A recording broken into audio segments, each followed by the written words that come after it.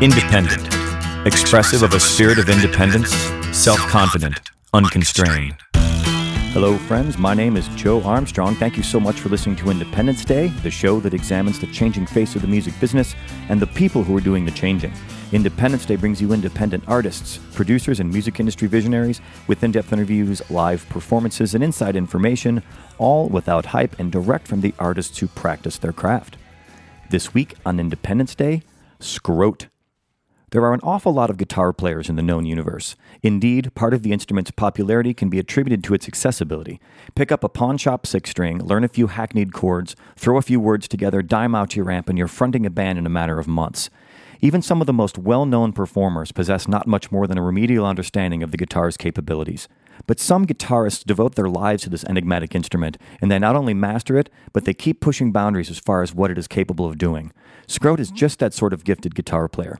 He's based in Los Angeles, but he has toured the world and worked with artists like Jackson Browne, No Doubt, Benmont Tench, Reeves Gabrels, Dyke Parks, and myriad others. Scrote is a searcher, playing multiple styles of music in different ensembles, as well as producing albums and working as a musical director for tours and other projects.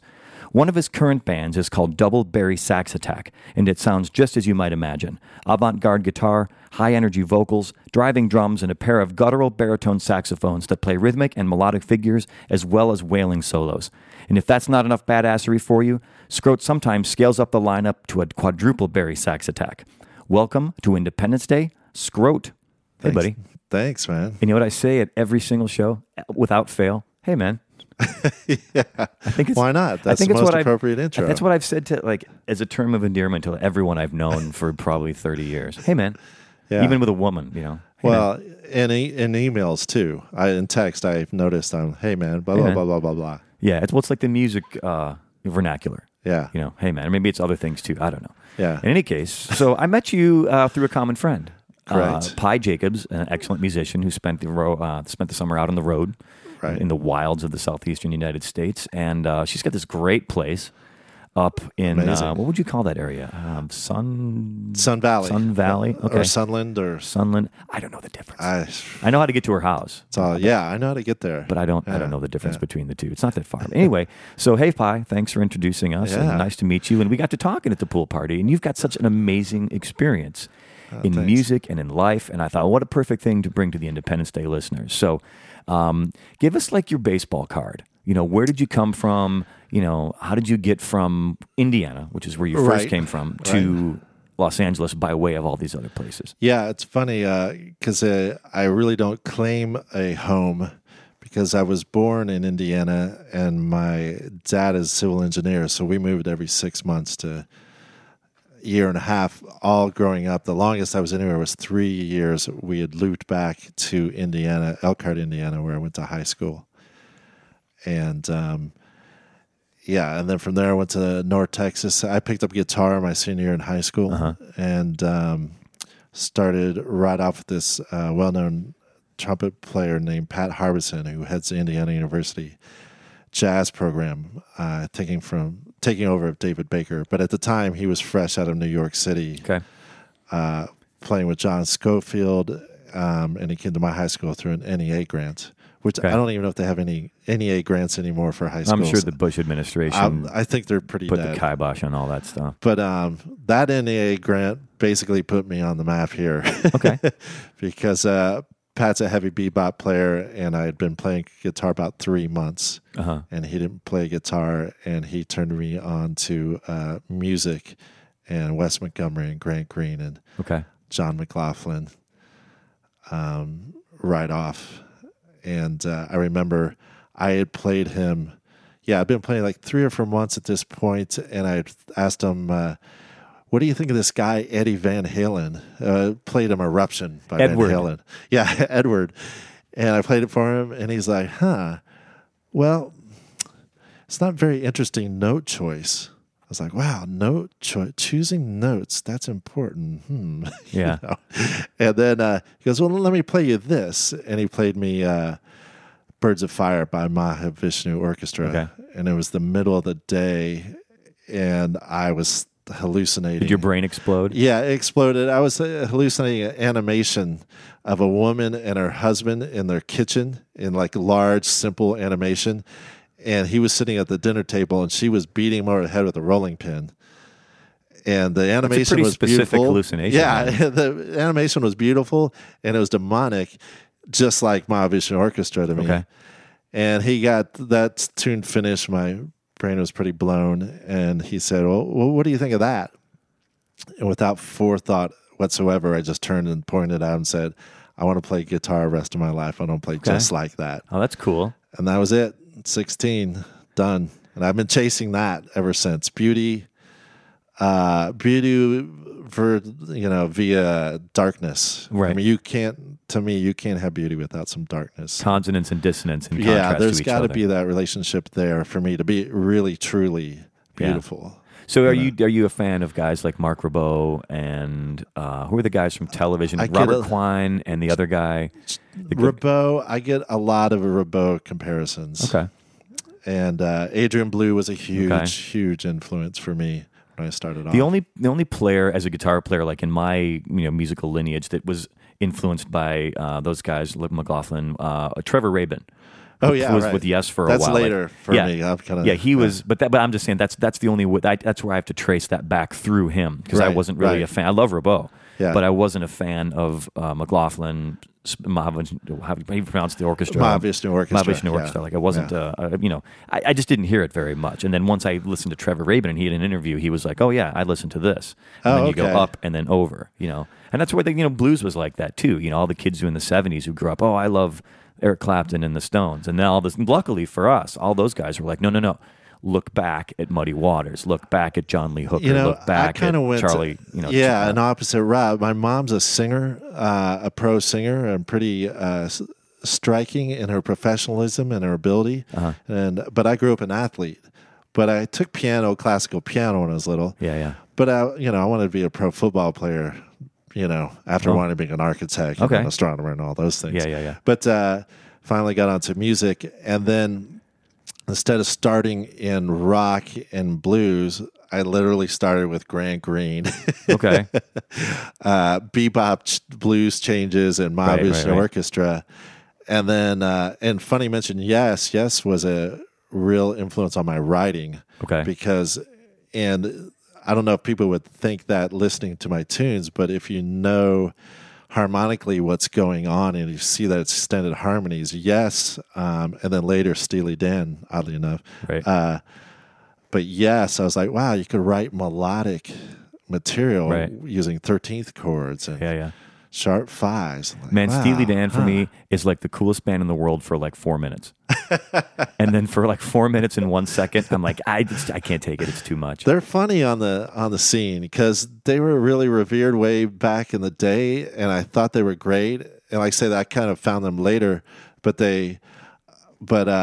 I'm a huge fan of all the 70s kind of stuff, up to about Gaucho. What's Mr. Steely Dan? What's his? It's Walter Becker and Donald Fagen. I produced an interview with Fagen when I was working for an NPR station, so I got to chat with him just a little bit. And he's kind of a weird dude, which is not surprising in any way. Yeah, I would think so. It's funny how you talk about like these, this style of music that's not simplistic, I should say, because simplistic is not necessarily a bad thing. No, but I remember when I was fairly accomplished as a guitar player. I went to Berkeley for a little while in Boston College of Music, and when I showed up with my guitar, the first guitar lesson, and it was the weirdest thing because the guy was, older guy, glasses, big old like Yes 175 jazz guitar style guitar. Who was it?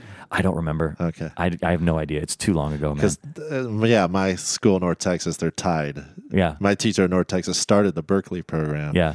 And the guy who runs it now was in class with me. Yeah. No earthly idea, man. No earthly idea. And in any case, cool. But we sat down for the first lesson, and it made me feel weird because he was like, he would play like a major seventh chord. He's like, "Do you like the sound of that?"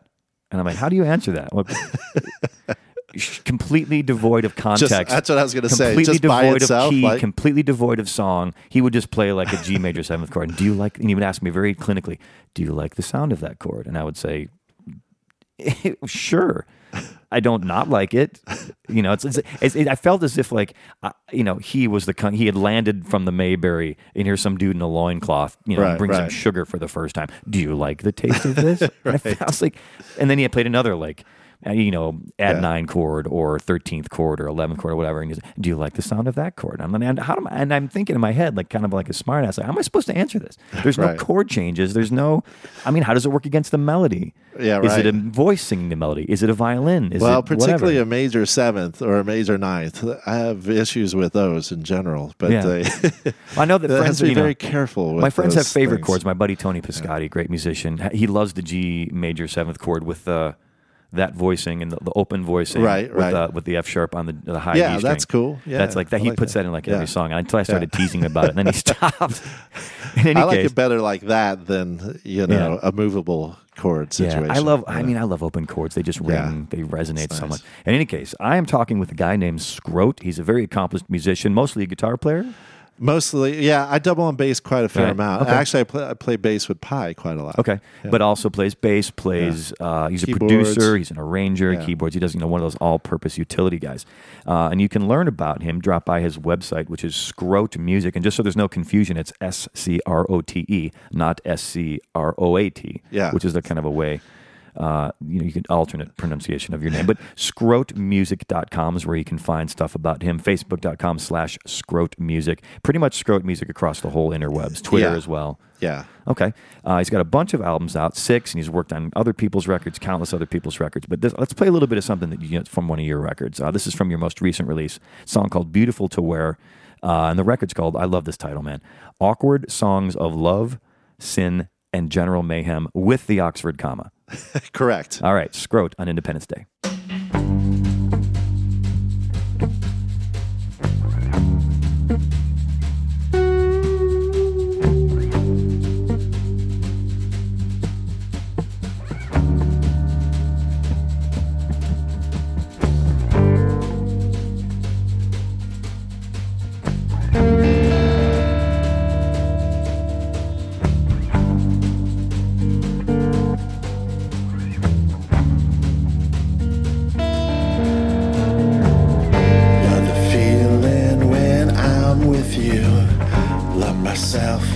When you're near, I imagine how I sparkle in your eyes. Someone here to tell my stories to, about my favorite things. Love the sound of my voice bouncing in your hair. I think you're beautiful, beautiful to wear. I think I'm your miracle, your miracle.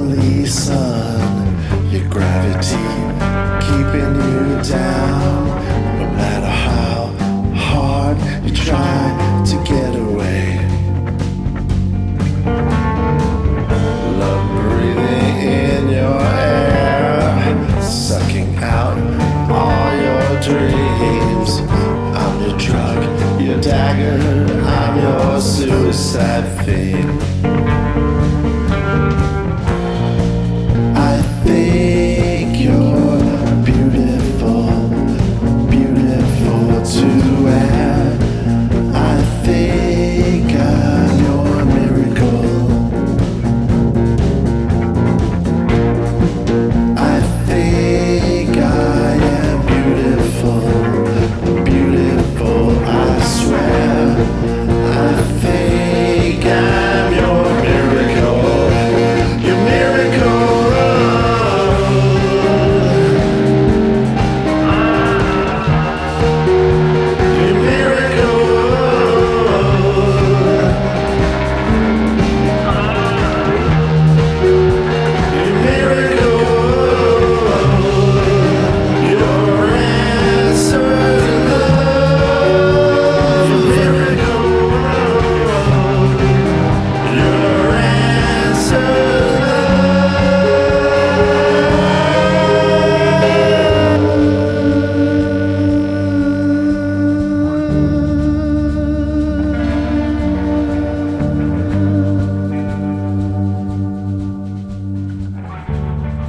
That's a man named Scrote. My name is Joe Armstrong. Thank you very, very much for listening to Independence Day. We come to you just about every other week, sometimes more frequently than that, depending on how much work I've got going on in my world. You can drop by indepday.com to check out all of our episodes. That's INDEPDAY.com. Also, indepday.com/iTunes if you're an Apple person. So you've got two options. Lots of other places to get it. So 140 plus episodes on there. Lots of really great musicians. And Scrote, thank you for being one of them. I appreciate it. Thanks for having me. The pleasure is mine. So let's back up even a little more. Like, tell me about your musical world growing up. You know, you said you were an athlete in high school? Like, did you really pick up guitar and then go to music school in such a short amount of time? I was funny. I had this conversation with my girlfriend's kids the other day about what I used to want to be growing up, because they're 11 and 13, you know, and like very everybody, big topic of discussion when you're that age. You know, you float around a bit, but I was heavily into architecture, studying medicine. I was very heady, academic kind of guy, a little kid, and so I ended up being in some advanced programs in language, so I studied language really early. And then eventually I got down to, I want to play pro football. I don't know how I got to that. I was playing sports all growing up, and then I wanted to play pro football. And then right before my senior year, I cracked a vertebrae and was almost paralyzed from the shoulders down at a football game and returning a punt. And so I was in a back brace for a while, and then I came out of that, and they said... How old were you? So what year in school, I'm sorry? That was my junior year in high school. And then for my senior year, I started working out with the football team, and it was a little iffy to play. And then I was having issues with the coach, who I deemed a racist, and we kind of had at it about those kind of issues. And then the doctor's like, you shouldn't be playing anyway. And so I was like, well, senior year, I want to have fun. And I had been playing guitar for about a month. And the guitar player for the school had just graduated. And so I wrote some tunes and auditioned, and I made it in all the bands. I wrote some jazz tunes. Now, I had some background in music because my mom's a singer, and I played piano, but it was classical. Knew chords. I knew chords. I was playing simple Chopin and Shostakovich kind of things, but I wasn't really thinking about, it was just a kid taking piano, but I guess that between the two, that developed my ear pretty far. So I was able to learn some tunes and make up some tunes and audition for the jazz band, and I made it in, and then that also made me into the ensemble back in the swing choir. Right. And then Pat Harrison came from an NE grant, and I dropped all my classes, normal, like college English and calculus, and went to all music-related classes except one English class. So that's amazing that you came from a school we had very few music classes. We had choir, band, show choir, but that was extracurricular. That was outside of the school. And any musical or play, that was outside of stuff. But then we had one music theory class, which they only taught in the spring every year. So once a year you could take theory. That was it. Well, I was telling the sax players, I don't know if you heard that, I went to high school in Elkhart, Indiana, where it's the home of Selmer and Kahn. It's the band instrument capital of the world.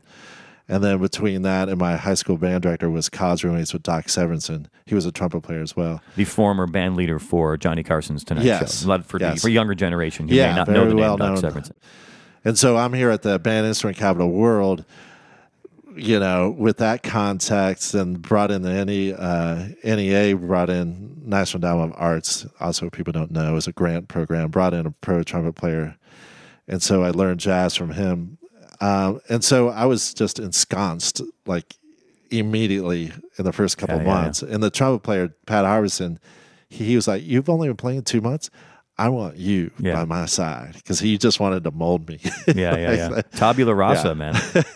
And that's cool. I mean, I feel like, I'm sure that's a unique skill set that you have as an individual human being, right? But I also feel like when you're that age, you're so much more malleable. Yeah. You can kind of switch tacks and what's that Onion article about? Like the kid is in his like hippie phase, and then 3 months later he's in his all black Cure phase, and then 3 months later he's in his preppy phase, and it's like, but that's the kid. Like you're trying to find your identity as a human, what you're going to do with your life. I think I would have been all over the map until I hit that spot where I heard the Mahavishnu, and I locked into that. Okay, And what's funny too is since Pat didn't play guitar, I didn't really have any guitar lessons. I just had music lessons on guitar. Right.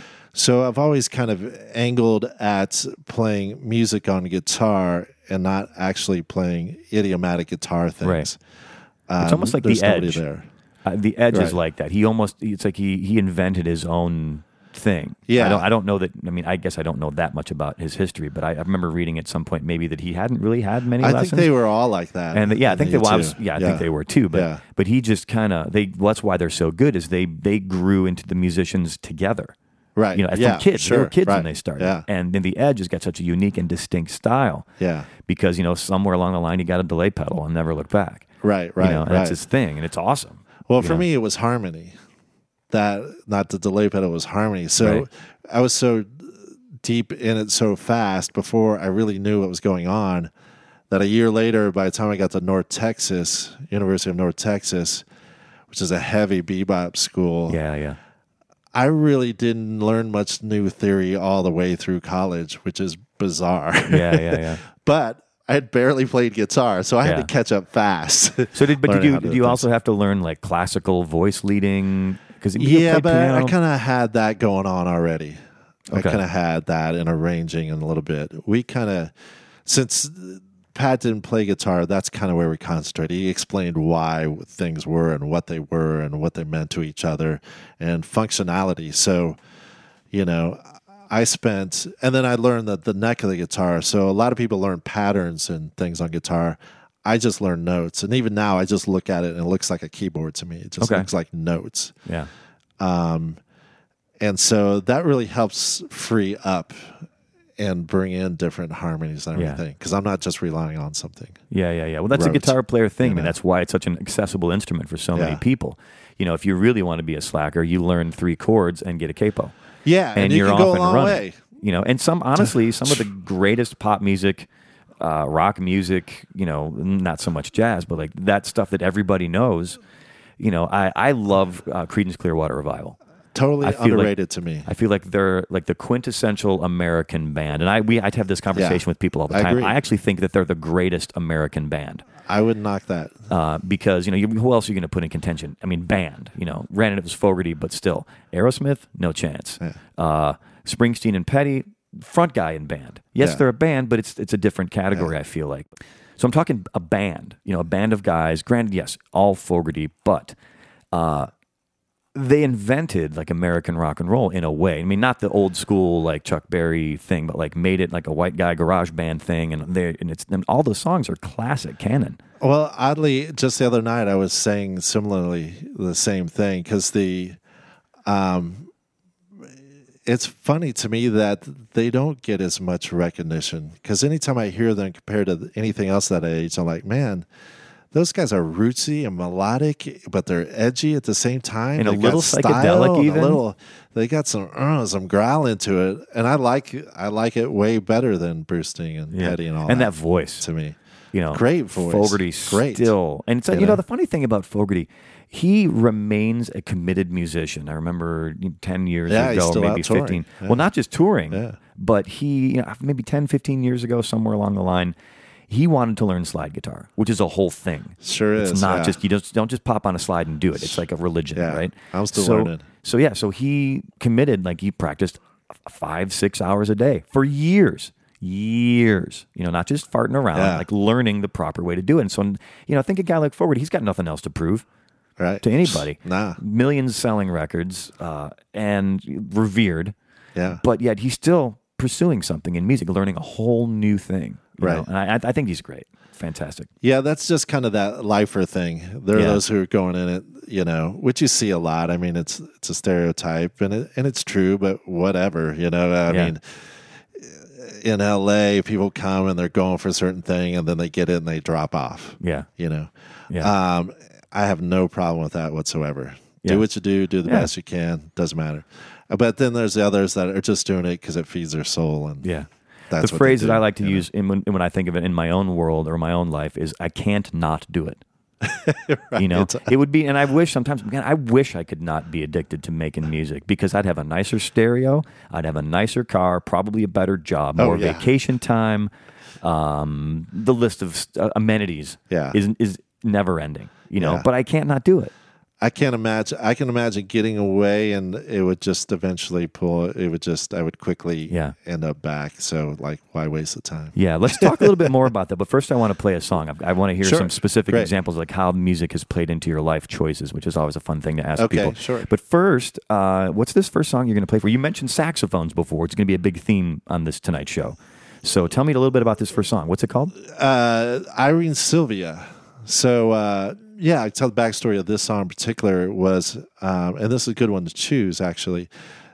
Irene Sylvia, I was at the top of Mulholland Drive, and at the time I was living in West Hollywood, and the melody popped into my head as I was driving down the hill on, what's that, La Cienega or something, or going by that restaurant, Pache. Oh, right. So I'm coming down that whole thing, and the melody of this came into my head, and kind of the whole thing. I got home and I thought, okay, let me get the chords. I got the chords. In 15, 20 minutes, I had all the melody and the chords. And that's what this song is. That's exactly the way I had it on the drive. And then I wanted to finish it quickly, so I wrote a good friend of mine, Holland Greco, who's on Zappa Records, and I said, you want to try some lyrics for this? I'm looking for a love story about loving something alien or something foreign. And so I sang her some goobly-gah, phonetic sounds, which, sometimes lead into a word. She took that and sent these lyrics exactly as they are back. And it's about a guy looking through a window at a house and catching a female Grim Reaper slicing someone up to death, and doing it with such style and grace, he fell madly in love with her right there looking in the window. You are one imaginative individual, Scrote. And then he fell in love with her and offered himself up to her as her next victim. So that sounds very German to me. Well, and you know what, as far as Bari, so I had my friend Ron Jublik come in and play some Bari to it, and he did some different takes, some ideas, and then I went back and edited it. And then I kind of put them on top of each other. I'm like, man, I just like these stacked on top and these ideas. I started editing his ideas together. And this really became the first tune before I even did the Double Bari band that had Double Bari. And then that started happening. Yeah. You'll hear a lot about that tonight. And we'll come back around after that. Cool. We'll talk a little about the Double Bari attack. But there's a couple of the topics we want to get around to first. So much to talk about. My guest tonight on Independence Day, a man named Scrote. I don't know why I have to preface it with a man name, but I can just call you Scrote. This is Scrote with the track Irene Sylvia. The record that this was on, if you want to pick it up, is called Never Let the Little Man Down. And it's also going to be featuring two baritone saxophone players on this, and their names are Dan Boise, correct? Is how you pronounce Dan that? Boise, yeah. And Sylvan Carton? Yep. Pretty close? All right, That's good. it. So Scrote, accompanied by two badass Bari players on Independence Day. Irene Sylvia. Irene Sylvia, you carry out your crimes, it's only right, really like you. Violent scenes I caught you making, oh no bloom could hold a sickle like you.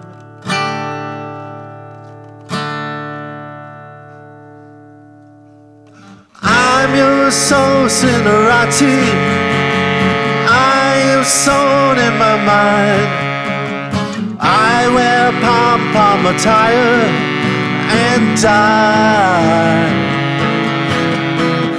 Really like you, it seems right to please you. Lollipop, oh lolly.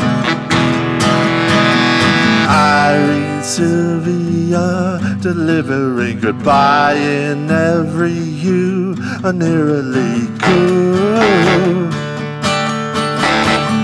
Spider web and bone, centerpieces bled red, oh my lord, Sylvia, you.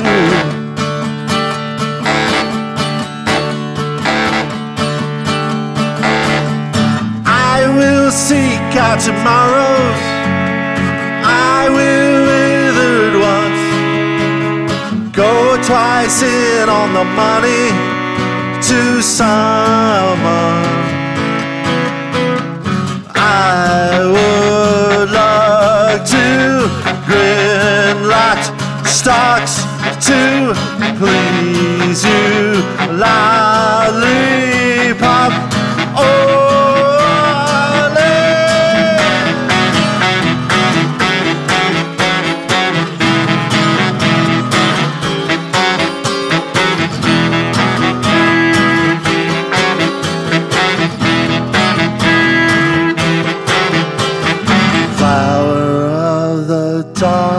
natural, no one holds the main answers as you do. Angel of my lost attitude, a murderer, sedative you.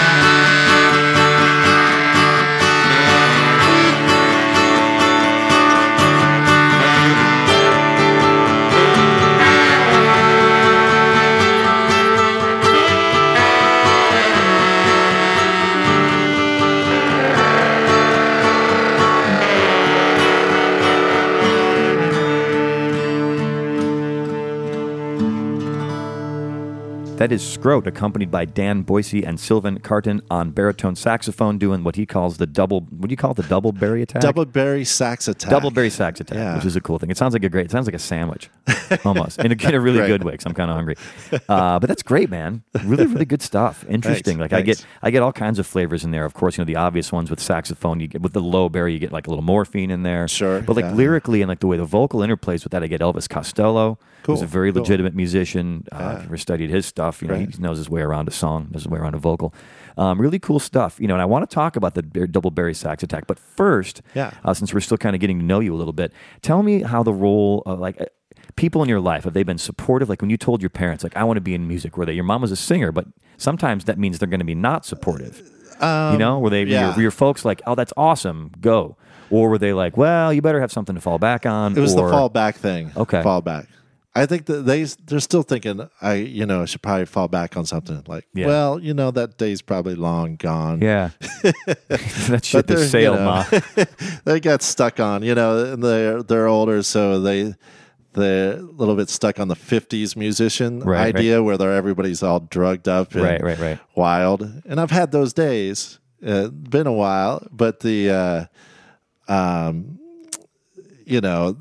was pre-getting into pro guys. I mean, I don't hardly know anyone who's like that. It's so funny. Everybody's story is different in that regard. I mean, my parents were supportive. I'm sure somewhere. I mean, I got more of the fallback on talk from other relatives, like my dad's aunts and uncles, like that generation. Were like, well, they're Alabama Joe. You better think about doing something else. I don't think this. You're a fine musician, but I'm not sure. You better have something else. And I guess that the life in music for me has been, the music was always the thing, but sometimes to go straight this way, I had to go over there first, right? Because you got to eat, right. Sure, and I have made a living at it sometimes, but then I've done. People ask me what I do sometimes, and I say, well, I'm a musician, which means I'll do anything you'll pay me to do.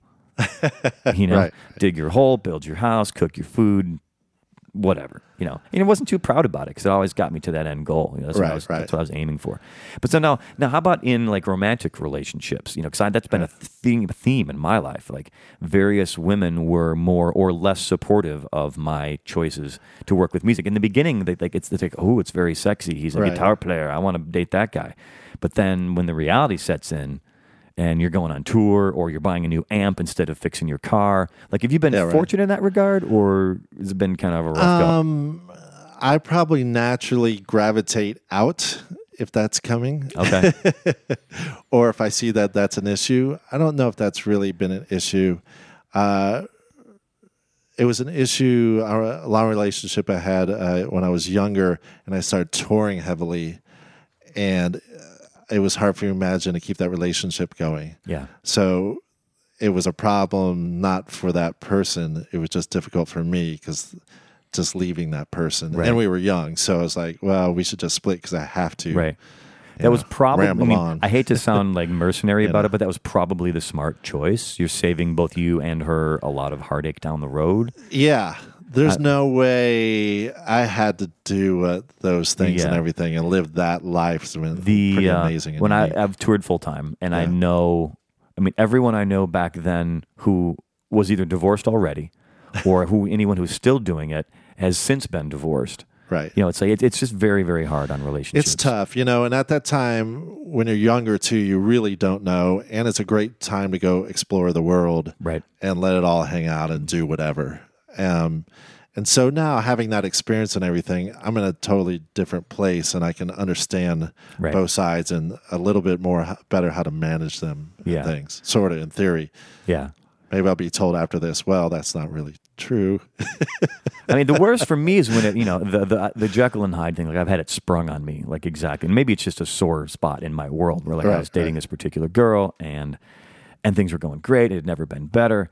And I think it was more of a mental health issue on her end, honestly. And I mean that literally, because, everything was hunky-dory for 6 months, 8 months. And then like one day it was like, well, you're never going to have a job. You're never going to have financial stability. You're never going to have these other things. And I'm thinking, what? Where do... I can't say the word. Yeah. But like, what? Wait, no. This is the first time I've heard of this, which now that I'm older and looking back at other relationships and seeing how they work, that's not that far into the relationship in the big scheme of things, in the grand scheme of things. So it's like, okay, that's probably about when that would happen, I do remember I did in one relationship, a dad talk asked me if I was, at some point I would do this, and had, comes from a family of money and all this, and about managing money, and if I'm gonna connect with his daughter long term and get married. Her dad. What are your intentions with my daughter? That's that speech. Yeah, and that kind of joking around with that, but in all seriously, a serious talk about money, because he's got money and what's he leaving it to, even though he read me as like responsible that way, and I had to look him in the eye literally and just say, it's not happening. Susie has expectations. Changing. Will you be able to maintain her standard of living and expectations is what that was. Or graduating into my world of... Right. And I think it was more about like he was an older cat, so he didn't really know. He still got that thing. Because you can... I know plenty of musicians now who... figured out how to make money, how to save money. Musicians aren't quite as frivolous as they were in the past. Right. They can't be. Yeah, as the business grew, you hear all the 70s stories and 60s, people lost all their money, didn't know. Pro guys tend to be, at least more than before, a little bit aware and stashing their cash away or putting it in bonds, or you know what I mean? There's burying a little bit more yard, awareness. Whatever they got to do. Something. There's a little more awareness that you have to do that, Yeah. So it's an odd life choice, man. I'm not going to lie. It's a very peculiar way of going about things, and that comes back to that can't not do it thing. It's like, since I can't not do it, I'm going to have to, everything else is going to have to fall in line one way or another. And some of them are going to fall right in, and some of them are going to be square pegs, and some of them will never fit, but you keep doing it anyway. Well, I think I was lucky with, once again, Pat Harbison in high school from the NEA grant coming in, because I immediately was put in the hands and in circles of great, great players, and how to recognize what a great player is, because that's a skill level that has to develop with young people too. There's a lot of players who are good, and then there's great. Why is that one person greater? Well, that's something you have to recognize and learn. And then there's like, well, that guy's untouchable. And some people, most people wouldn't have that skill. Yeah. They'll just like, sounds good to me. That's a good drummer. I mean, Yeah. even musicians, they're just like, But yeah, I think, he's I great. also He's think, great. I think that, I'm sorry to interrupt, but I think that great is also subjective to a certain extent. Because what's Sure. great in one style, may not be great for all styles. Yeah. Like, would people say that B.B. King is great? Right. I would say yes. Sure. Yeah. But he Yeah. didn't really play chords. So he's not going to be comping right. to your track. You drop him in a session, he's going to be like It's funny. like a dog on It's a skates. funny idea. What do you? So he's not the right. Imagine that. It's like the right tool for the job is another metaphor. Yeah, you can I use think that. great is really having a voice, and but between good and great is really having a voice is that your own. Yeah. And then when you're really great, and I think I know some really incredibly great players who not only skillfully can do anything technically, and they know the background and the history of different musics and stuff like that, and they can play anything, but even a notch above that, everything they do is uniquely them and inventive. Right. And they're the most hired guys, and those are the guys I'm looking for. That's who I always want to play with. After this song, I'm going to have to tell you, I want to tell you my Matt Chamberlain story. Okay. Because I think it's even harder on drums to have that. Yeah, I know some drummers. Yeah. And Chamberlain was the first guy that I remember noticing that, something other than like a guitar player. You could always hear Knopfler. You could always hear Gilmore. You could always hear a certain guy, Eddie, when he played the solo on the Michael Jackson song. Yeah. Like it was obvious that was Eddie Van Halen. That's his, that's his Yeah. thing. In any case, we'll come back. We'll tell the Matt Chamberlain story. Okay. We'll talk about the Double Bari Sax Attack after that. What's this next song going to be? This next song is Falling for You. This is a song I wrote in February. I just went out on the road in the U.S. doing the Double Bari Sax Attack, and then I went to Europe for a month solo, and I wanted to have a couple more tunes under my fingers that I could play solo, and I did it with this drum machine, and then I put it out on this album and called the tour Awkward Songs of Love, Sin, and General Mayhem, because I felt I could represent myself in its unique way of what my thing is. And it's important to have that. way. If you're touring solo, it's always a good idea to have something that sounds like that. Yeah. Both for booking purposes and for people who went to the show. Because like you go and you see Tom Petty play a solo show, but then the record sounds nothing like that. Yeah, eventually I learned, though, as I was doing it, I was like, oh, well, it's part of the thing, and it's great I can do this, but I can also play the Double Bari Sax songs solo and rock them on acoustic, and that's valid too. So it just became part of the library of things. All right, so Scrote, this is a song called Falling for You from the 2015 record, Awkward Songs of Love, Sin, and General Mayhem. Once again, happy to bring you Scrote on Independence Day.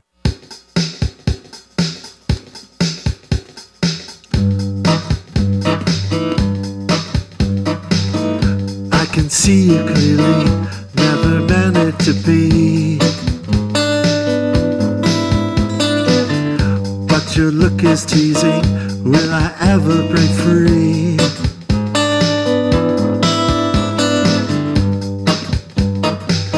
Yes, I'm falling for you. There's nothing that I can do.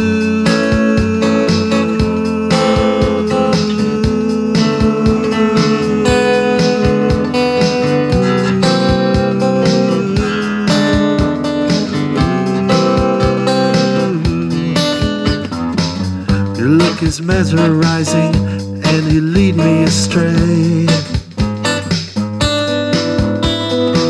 Your grip is terrorizing till the end of the day.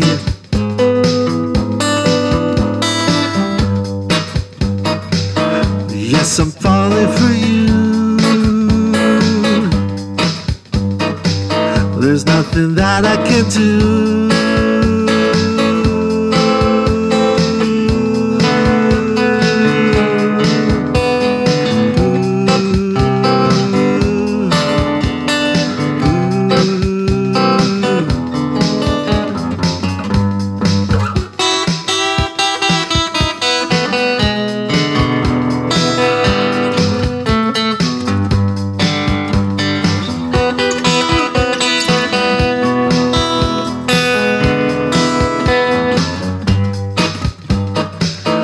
Yes, I'm falling for you. There's nothing that you can do.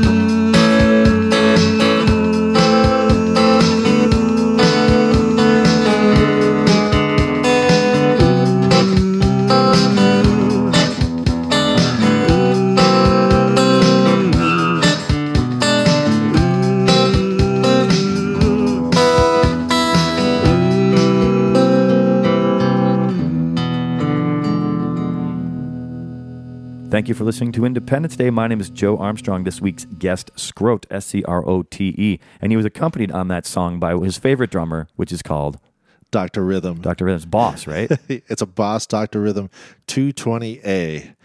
It actually doesn't have, it's before pedals and everything to turn things on and off. Right. So What recording, era? We're talking I just 80s? turned the amp off. Yeah, 80s. I have it from then.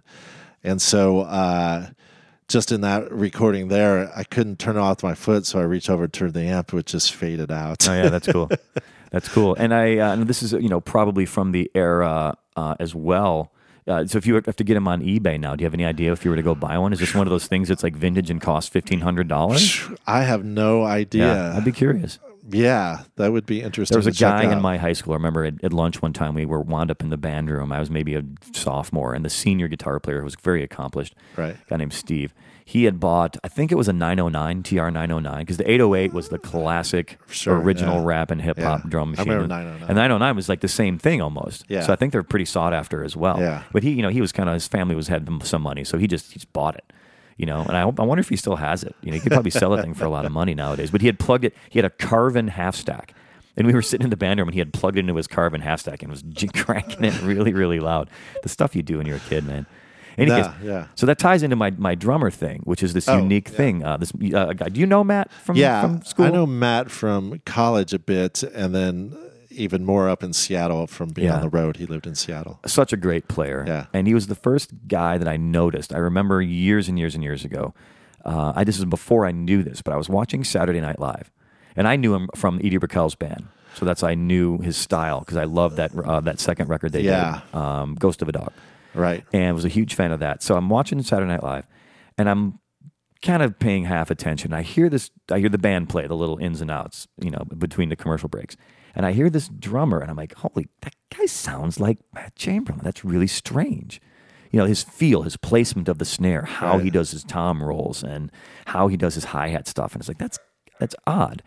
So I was going to go to bed, but I'm like, I got to find out, because this is pre-internet, so I couldn't just look it up. Sure, yeah, so I waited, and sure enough, read the band credits, and here's Matt Chamberlain. He did 1 year, I think. Yeah. In that band. It seems like it. And I felt all full of oats and proud of myself that I was, because you can always, it's easier to do that with music instruments rather than drums. Yeah. And I was very proud of myself. So, man, great player. There's that sign of greatness. Yeah. Yeah. Exactly what I'm talking about. So let's switch gears here back to you. Enough of the drums and drum machines and Matt Chamberlain stuff. You came up with this Double Bari Sax Attack, is what you call it. Yeah. It well, I had like Irene Sylvia and put on that record with the Double Bari, and I think that was the only track on that record with Double Bari.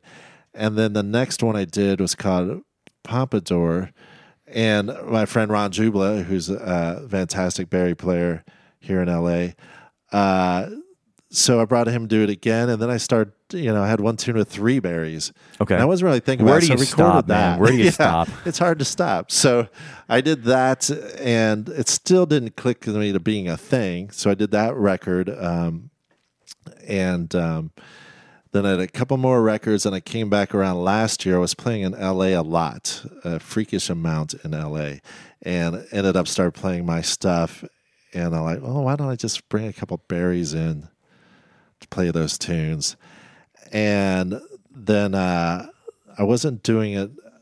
It was in different settings and everything. And then eventually somebody came up to me and said, that Double Bari thing, you own that.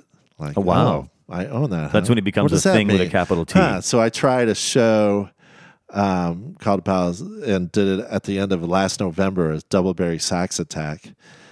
And we've played a show. Gary Novak on drums, phenomenal drummer to do stuff with, and Sean Davis on bass. And then I realized, wow, this plays large. This is good. This feels good.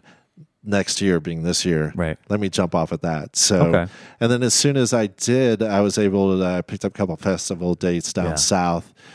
And made a run down south. When you say south, do you mean South America? Do you mean Antarctica? South do you mean U.S.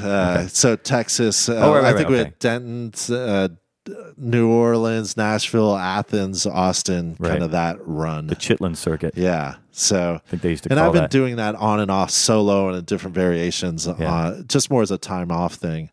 But as this kind of came together and the response has been really, really good, so I decided to really run with it. Yeah. Yeah. And here's the thing, what I as a listener and someone who works in music, it's interesting to do what you do, especially in this context, the way we're going to be doing them tonight, the first song and then some more songs we're going to hear in just a second, is that it's just you on guitar and then 2 saxes. Right. So in that regard, it's actually even more unique to me because it's implying so many other things. Usually when you hear Bari sax, it's going ba-dum, ba-dum, in a song, right? That's all it's doing. Right. Or in a jazz band, it's got a little featured part or whatever. Yeah. It's in a saxophone section, or it's in morphine where it's like a lead instrument all the time. But to have the 2 of them playing parts in rhythm, and then soloing a little bit here and there, is it implies so many other things. Your brain, kind of like a good novel allows your brain to fill in the details, or a good song too.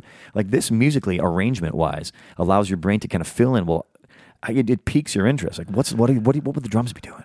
What would the bass be doing? Are there other horns in this? Are there trumpets in this? Is there Hammond organ in this? Like, and it's really cool. It's funny that when doing the main stage thing, it's bass, drums, guitar, vocal, and 2 Electric or baries. acoustic? Electric guitar. Okay. It's fully rocking in a Queens of Stone Age. We get kind of a Queens of Stone Age, Bowie, morphine, Aggro kind we of get high that energy rock experience all the time. Those 3 a lot, and so in different settings, like today, I was trying to think, okay, well, how would I do it? The other night, I had drums, acoustic guitar, double Bari, and I was like, well, will that work? And then like with the acoustic guitar, I'm trying to carry the rhythm, and then I don't always play like bass notes live. I'm playing upper harmonic structures and colors and stuff like that. So on acoustic, like, okay, well, let me hit a bass note. Let me dry the bottom end and trying to fill that in with the Bari. So we're for a unit, and it feels good. You know? Yeah, guitar's an interesting instrument like that because on a solo show, you play lots of big, low, open chords. You drop more root movement in. Like, I call it the Steve Earle root movement thing. Like he loves to move those low notes around, like as part of a melody. I love that technique. But then people forget that when they're playing with a full band, you got to think differently. Got to clean it up. Yeah. Clean it up. Leave some space. All right. So this is Scrote, another song by him. The song's called, what's this called?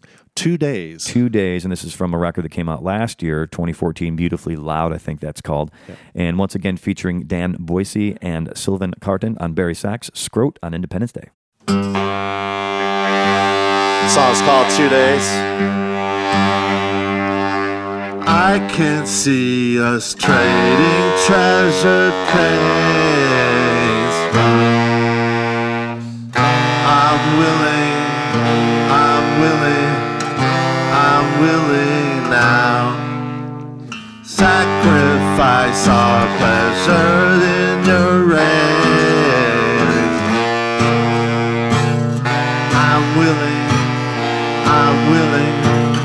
I'm willing now. There's something telling in the way you hold my hand.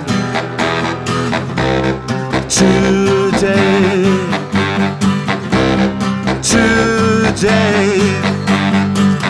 I love the feeling of your breath upon my neck. Today,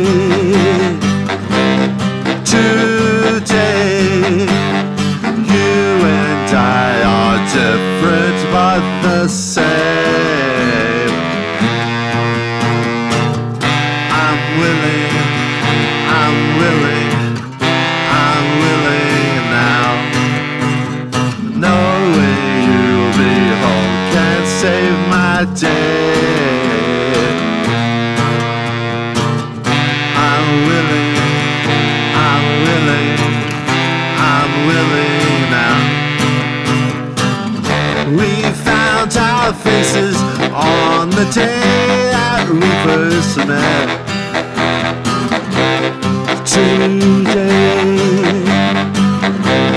Today, we leave our traces in the bloodlust that we share. Today.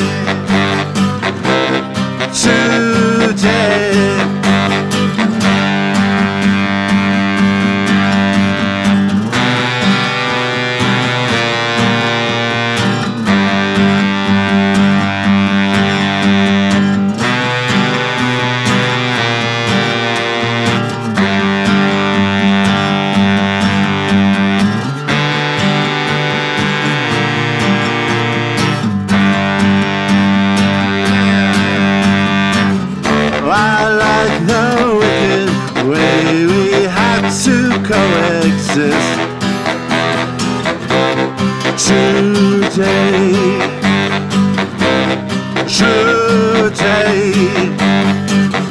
we stay together 'cause we like a little dab. Today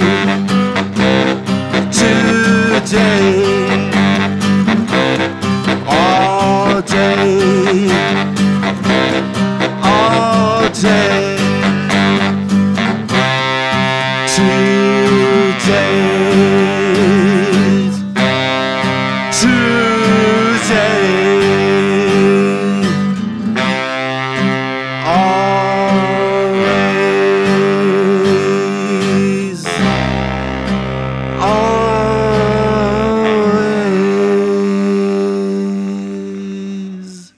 That's Scrote on Independence Day with the Double Bari Sax Attack. Please drop by indepthday.com to hear all these songs. Also, indepthday.com/iTunes if you'd like to download the full podcast. There's also a YouTube page. I think it's youtube.com/indepthdayvideos, I think is what it's called. Or vids. I'm not entirely sure. I should know that. I should have written down somewhere. You should know. It's all me, man. I mean, I'm on the other side of this thing, like pushing out into the world. I know mine. Yeah. It's easy. Well, I didn't get. I think it's because I didn't get what I wanted. Yeah, like I had to had something else on there, and I had to go through several permutations of what it could be, and then once it became that, it's like, I'm so busy working. I don't care, just kick it out there. But yeah, unbelievably, Scrote was taken on most things. So it's probably some 15-year-old music. It's a 15-year-old kid in a basement in Detroit. Yeah, for sure. Has got that. So anyway, that's really, again, super cool arranging, man. Thanks. What an innovative way to do that. And you're also doing an interesting thing tonight where, like, I used to be used to be verboten in my world, which is playing an acoustic through an amp. Like, to me, back in the day, it was like, I was a purist. Yeah. Like, I would never do that. Yeah. But now I feel like it's just another thing. It's another texture. Yep. You know, playing on with colors. I mean, I prefer to not, but there's a time and a place for it. Just depends. Yeah. You know, depends. and I'm always well known for doing a different angles. So I want to bring that. I want to hear it. Yeah. I want to hear something. And then a different, couple songs ago, you did the same thing with the drum machine. You ran that through a little amp as well. Yeah, a little 8-inch speaker. And everything. Which is funny. That little Yamaha, when you showed up with that thing, I have I'll put a picture of it up on our page. Yeah. It's so unique because I have the exact same amp that I inherited from my uncle back in the 80s. But I turned mine into a talk box. You know that song that from Rocky Mountain Way, or it's in the Bon Jovi song. It's in it's perfect for that. Peter Frampton, too. Baby, that whatever. Right. I mean, lots of bands have used it. I think Alice in Chains used it. It's a kitschy thing, they did, yeah. but for the right place, man. Because I've always loved Joe Walsh. Yeah, I love the way he arranges guitar tones and parts. You know, because he's always been kind of a drunken buffoon in a lot of ways, but musically he was very. I felt he was very solid. He knew what he was doing. For sure. In any case, let's switch gears because we've only got about enough time for one more song, and I really want to ask you about. I don't want specific numbers, but I want you to talk to me and the listeners. Talk about making a living in music. Oh, right. Because not numbers. I can extrapolate. It's feast or famine. That's the way almost everybody is. Right. It's a roller coaster. But like, how did you get from? Did you always make a living in music? Was it a gradual thing that you had a day job and then you kind of switched it out? Have you been able to be full-time music all the way along? Pretty much all the way along. I got out of college, so I went to University of North Texas, and I ended up went through mostly the jazz program there. And then because there's a lot of money in jazz. Yeah, we're going for it. And it got even better because I sat out and I thought, well, since I had that background I'm not really getting certain things from this. I switched to a 20th century composition degree. So good plan. Yeah, got even better. So I heavily, and that really worked out well, the jazz and that degree. Heavily into Stravinsky and Varese and Ioannis Xenakis. That still feeds me a lot. Luciano Berio, things like that, Stockhausen. That really informs everything I do. And so from that, I got out of school, and, I was asked, teacher Larry Austin, and he was like, you want to do a doctorate? I'd love to have you do a doctorate program. I was like, man, I want to rock. He's like, I thought you were going to say that. So I got out of school, like, okay, what does that mean? So I ended up moving to San Francisco. I graduated, almost odd graduate of a music school. And so the graduate, I moved to San Francisco. I know anything or anybody or anything going on. Knew a couple of musicians. We started playing. I had to get a job. I waited tables for a few months. Then I left that and I worked at a temp agency. Mm-hmm. Then I temped at Young Arubicam, an ad agency, a huge ad agency.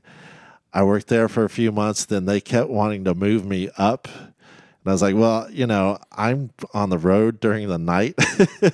Right. And so that went for a while. And then I left. And then somebody went to a radio station, Live 105, which is a sister to KISS here, and insisted I come be their some kind of traffic manager and stuff like that, do graphics, computer stuff. Like, well, I don't know. So I'm there, and then I'm like working at Live 105 and going on auditions for Sheila E. and I got a call from Red Hot Chili Peppers and Nine Inch Nails audition. I'm like, this is freaking me out. I can't deal with the Live 105 thing. So after a year and a half of juggling that stuff, I was like, I don't care. I got to make it So you work. must have been making some music at it, or making some money at music at that point, or was it just I total jump was into the a ether? little bit, but I was doing original stuff mostly. So, and then I just bailed. So I was probably a year and a half, and I was like, okay, I can't do this anymore. This is not going to work. And then I was just like, I don't care what it takes. So I switched in and just started being on the road playing music, mostly my own. What was your first? So, did you ever get a break, like with someone else, like a paying gig, like a gravy gig? A big touring thing like that? No, I've always done like one-off things or two-off things because I've always been doing my own thing, and I've kind of fear that in a way. That's fortunate, honestly, to be able to do that on your It's own kind of terms. it's a weird thing, and it's a roller coaster financially. And then I can easily get distracted if I'm taking a sideman gig, and if it's going to take me out for a year or two, that's really I would have to pay a lot of money, and I'd have to be really involved because it's kind of that job thing. Like you can't move away. Well, they're buying I'm going to end you up doing independent my own stuff. Well, they're buying you out of your own gig. Yeah, Aside from and paying them it's to do really their gig. tough. You can do it. I know friends who do it. Do sideman stuff and their own stuff. Right. You're still at the mercy of their schedule and everything. And for me, it's hard enough just writing, and my stuff's so different that I need to do it all the time. So tell me again, without numbers, tell me what like your revenue stream now, the percentage that comes from like live performing versus synchronization versus composing versus whatever. Again, so that's a good point. Just percentages, not numbers. So basically, because I've been doing mostly an independent thing and having my own bands out on the road and everything, and trying to work that. I mean, I didn't have a place for a year and a half once in San Francisco. I was just gone all the time. Yeah. Didn't matter. It was fine. And then I finally realized, okay, I need to land somewhere. But, you've got to make money to do that. And you can't be on the road all the time. So I ended up starting getting and producing and eventually mixing. And between that and band leading and MDing and all different hats of that. So producing and MDing are pretty related. Music director for people who aren't. Yeah, music directing, putting bands together, leading. Yeah, people don't really, outside the music business, forget. don't really understand that, like, when you go see Lyle Lovett's band, like that would be the classic case, I think, for me personally. Like, there's a guy in that band who's a music director. Yeah. Or a girl, could be. And it's their job to maintain the band. Lyle may not even be there for rehearsals sometimes. Right. So the or maybe this particular pedal steel player can't take this tour because he's out with Lucinda Williams or whatever, right? So that's the music director's job to then find a replacement, audition them, get them up to speed, so that when Lyle walks in, he plugs in his guitar, boom, it's have a laundry list turnkey of phone numbers of great players ready to go. You know their skill set and what they Rolodex issue, what works, what their strengths are, and you go with that. So I've done a lot of that, and I still get a lot of calls of like, "Hey, can you put something together for blah blah blah?"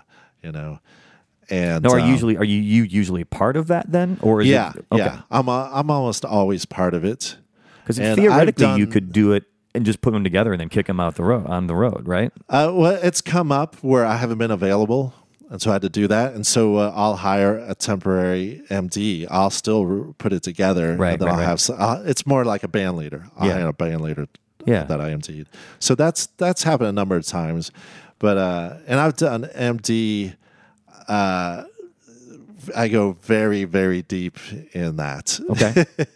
I can comfortably say I've done that than most people could possibly imagine. Wow. In every kind of thing. Orchestral things to small ensembles to ballet to jazz bands to rock bands and everything. So that between that and producing and playing live, right? But what give sessions. Me like ballpark? Like what percentage of your income comes from which one? Like numbers, but just percentages. Yeah, it's changed. So mostly it was live. Early on, it was all live from live music, and then it got into producing and mixing. Maybe started being 50-50 at some point. When I moved to LA, it started being 75 producing, 25 live, and it sat in that range, and now it's starting to flip again. Oh, interesting. Between producing and live. Yeah. And I've done so much producing over the last few years, I'm enjoying playing live more. Yeah. I played out live a lot last year. So. Well, it makes me happy to hear that you have the opportunities to do both and make a living, in different ways. Because you got, especially in the arts, you have to keep yourself energized. You have to keep yourself interested in what you're doing. Otherwise, you're dead. Yeah, I'm well known for being extremely motivated. But it's the thing. I love what I do, and I generally don't do much music at all that I'm not interested on some level. Yeah, again, very fortunate, man. You're in a good position. So we've got enough time. We're kind of running short here, man, because we got to roll out the door. But what's this last song, man? Tell me a little bit about this. This last song is another Double Bari Sax Attack song called Can This Be Bad? All right. Yeah. Anything to say about it other than how awesome it is? That's about it. But maybe as you listen, imagine in October, I'm doing some shows in LA and down south in Texas with Quadruple Bari Sax Attack. So we'll tease you with that. We'll tell you when those are going to be when we come back after this song. Great. We'll wrap things up. So one more time, Scrote on Independence Day. 1, 2, 3, 4.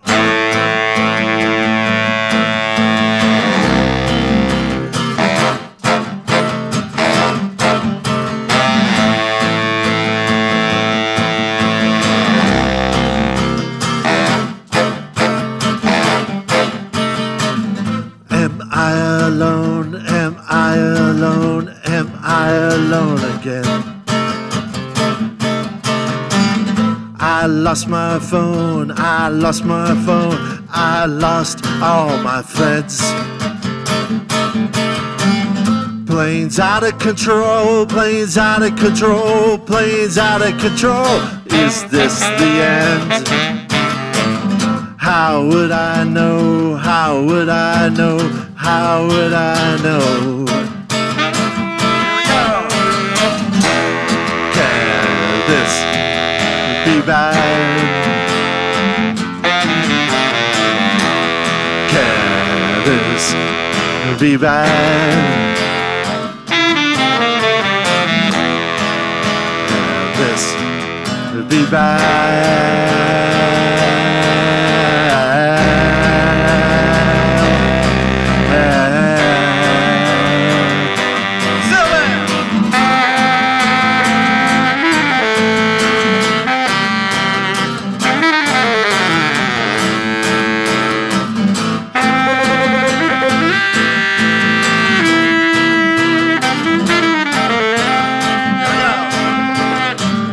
Do you think we'll fit? Do you think we'll fit? Do you think we'll fit in it? I never get tired, I never get tired, I'll never get tired of quit. I love denial, I love denial, I love to swim in it. Is this really all? Is this really all? Is this really all there is? Can this be bad? Can this be bad? Can this be bad?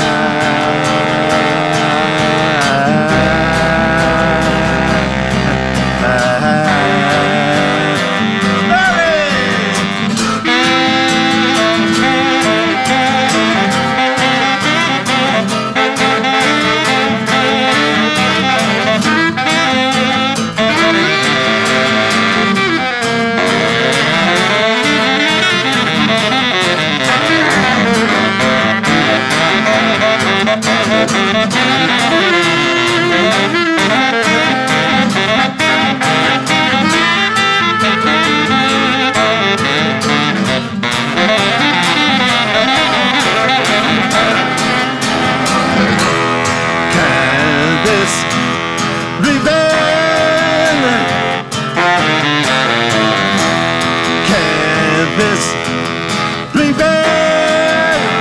Can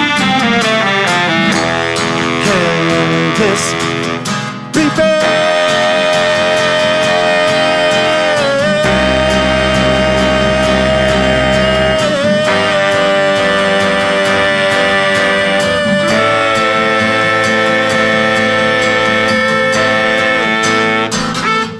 Well, Scrote, man, it's been fantastic talking to you, getting to know you a little bit better, finding out what you do in music, how you do it. This is the thing. These shows with a guy like you, and I'm too verbose, so this could be a 6-hour-long show, but we will spare. Well, thanks. Yeah, I don't usually talk this much. Yeah, well, we'll spare our listeners. It's too much. And next time you do this, you and I will do it over a beer because I love talking about this stuff. Great, I love people's anytime. stories, man. Anytime. So make sure you stay in touch. Let us know what you're up. And people, if they want to find out what you're up to, scrotemusic.com, SCROTE music, and everybody knows how to spell that. Also, facebook.com/Scrote Music, Twitter, follow him at Scrote Music, which I will be doing when later today when I get back to a computer. And on the 2nd of October. Yeah, the Quadruple Bari Sax Attack. Where does it stop? Where did it stop? We'll do that on October 2nd at Moore Gallery and also in Texas. And wherever else I can do that. Yeah. So, yeah, it'll be 4 Bari Sax, drum kit, and just vocals. And okay. If I can get away without playing guitar, I will. If I can get arrange it where the harmonic content and everything is there. The bases are covered. Yeah, it's there. I think it works. All right. Very cool. So the last question, I have 2 more questions. Yeah. I think it's more, I guess this first one's more of a statement than a question, but I challenge you to see how far you can go with this. Like how many, I'm not talking about absurd, but try 5. Would you try 5? I don't know. Yeah. I might, the quadruple might be the top with the Bari sax, but I guarantee you after that, I will be going someplace weird. It's a I call it a theoretical limit. Like what's possible? When you're sitting in traffic and you see the sign that says, minimum 55 miles an hour, that is a theoretical minimum, right? I'm wondering what the theoretical maximum is for baritone. Well, I do like to have an element in a lot of things, like exactly that, like, you're doing what? Daniel Lanois calls it the element of danger. Very specifically, which I love. I just hung out with him in Barcelona. Oh, very nice. And I feel, and I don't know him that well, but I feel a kindred spirit in his producing and playing sides. Love what he does. He's fantastic. It's hard to He's not an love interesting it. cat. Okay, and then the final question, this is a new thing on Independence Day, which is, I call it my new favorite question, which I think will just evolve into my favorite question, and I'm going to try to ask everybody this from now on. Okay, great. What makes you happy? Just music. I mean, it's that simple for me. Playing original music, really. It's that simple for me. That's what I do, and that's how I can keep doing it, and that's why I'm always motivated, because I'm learning, and it's feeding feeding my soul and my brain levels, that way. One thing outside of music, any random thing. Outside of music, any random thing. Hey, I'll tell you, I like cooking. Okay, and I think of cooking like mixing records. Yeah. You get the right ingredients. You got to get at the right level. Then you need that something magic to danger. Take it unique. Yeah, you need to look open the cupboard, and if you're good, you can make something interesting and good and be on the edge. It's a creative skill. Indeed, you do, my friend. All right. Well, I encourage you, please stay in touch. I'm interested in what you're doing. People drop by scrotemusic.com to see what you're up to. Buy his records. I always chide people. People should buy music. We're in a weird era now. Even if you buy it online, the artists are not being supported the way they should be. Yeah, it really is what makes things keep going. Yeah.